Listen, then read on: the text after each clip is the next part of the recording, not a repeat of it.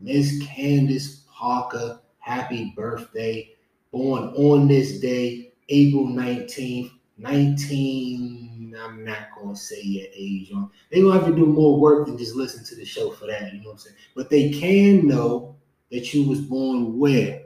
Let me make sure and get it right. St. Louis, Missouri. You grew up in Chicago, grew up playing soccer at first. That's where you got the footwork from and all of that. Got serious about basketball around the age of 12, and it only took you a couple years, and you dunking in the yard, high school game, you throw down the dunk, freshman and sophomore year, whole rack of TV cameras show up on your front porch, and you knew it that day. Candace motherfucking Parker in the building, you feel me? So she was balling out crazy already. But when she got to her senior year of high school, she actually tore her ACL during the season.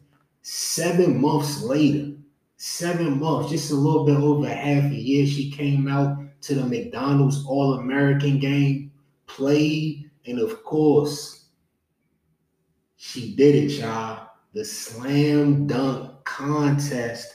And if you didn't know, now you know she went there and won that motherfucker over J.R. Smith, Josh Smith, all them. You know, it ain't no shade to them.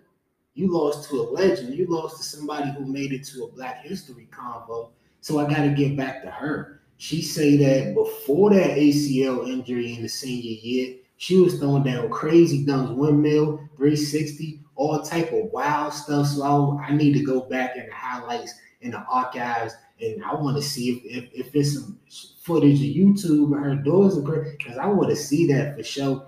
Candace Parker with the crazy bounce. WNBA already ain't got a shot, but on top of that, they would have definitely not had a shot with Candace Parker. Now, going into college, she chose Tennessee. She chose Tennessee University. She said she did that for two reasons. Communications program, she let her talk. See her on TNT nowadays, filling in on that pregame, postgame show, doing her thing. But then also, Tennessee had been a powerhouse, but they had fallen off a little bit. They was going through a little drought championship-wise, and they had made it to the Final Four, but they wasn't getting the chip. They wasn't getting over the hump because UConn, Diana Taurasi, Gino Auriemma, they was running shit. So she like, oh yeah, I'm going to Tennessee. Boom. As soon as she got there, what you think happened? She was running shit. 2 straight chips, 2007 and 2008 back-to-back. And this is around the time where she became the man, the co-host, my man Val, favorite player. Yeah. You know I gotta have a disagreement with you somewhere. You know I gotta have a disagreement with you somewhere. Okay. You know what I'm saying? You said Maya Moore afterwards. I would say Candace Parker. You know what I'm saying? But Candace Parker, Maya Moore. Yeah. But that's a conversation for another day. Y'all don't even get That's an argument. That's like saying that's like having an argument with Kobe and LeBron. Yeah, that's true. That's true. They both. Like, I knew you were gonna bring that up. I knew. Nah. You always been a little Candace Parker fan. I remember that. I remember. Always been a Candace. Tennessee. See, I bring she was a beast though. But she was. I mean, shit. That was the first time we actually watched. That was the first time we watched college women's basketball, bro. Was Candace Parker.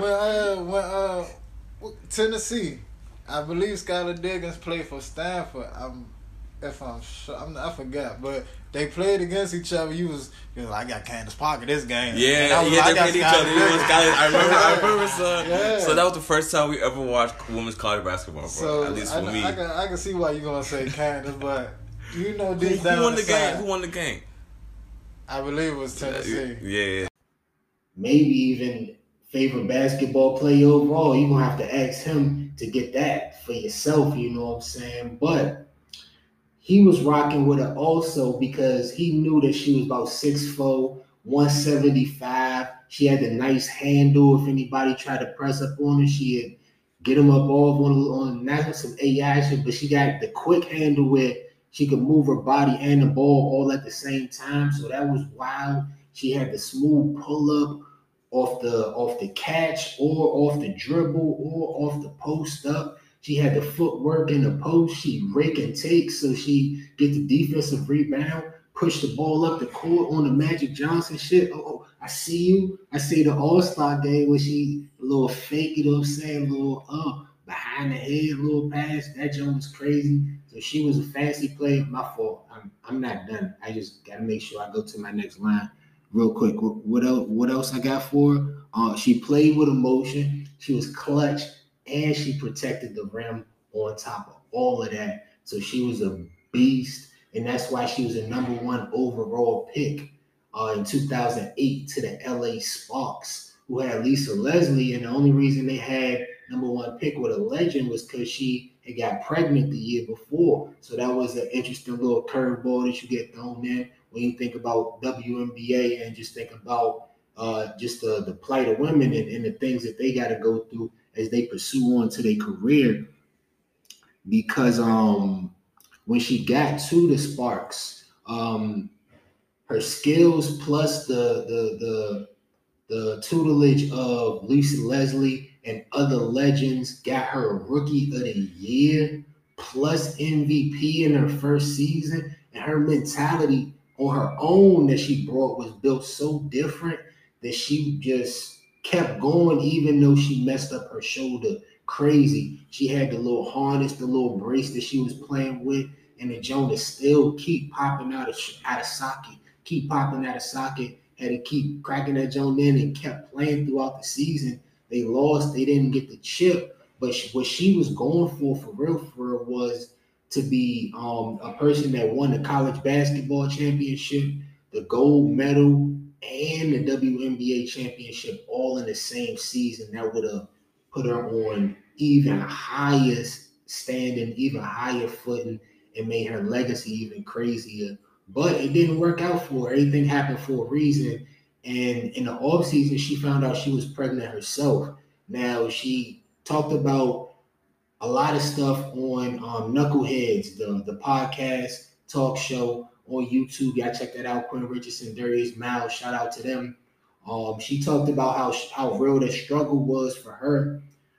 Basically, on top of everything else, because of the salary WNBA players get paid versus the salary that they get paid overseas when they go to Europe or they go to China or they go anywhere and over in that direction to play basketball. They got people who are chefs, they got drivers, they got 10 times the salary, they got way more of a bag when they go over there. So being over here trying to be the best player in the WNBA and be the best mother, because she was the type of mother where she was like, she wanted her to be with the kid most of the time, as all mothers do. But then she will also say, like, her mother Candace Parker's mother will always be there for her when she got sick. So when her daughter got sick, she would literally call out of games like, nah, I'm not coming through. I want to be here with her. I want to give her that same motherly experience that I got as a mom. So for her to be able to do that and come back and go crazy, I was about to say something else, but for a daughter, I'm not going to cuss, it just go crazy. Superwoman for sure on Candace Parker's part. Now, 2 years later, after having that baby, she came back and she was an all-star again, y'all. One of the best, I believe, 25 players in WNBA, just like it is NBA. One of the best 25 in the world. 7 years later, she got the chip that she always should have got.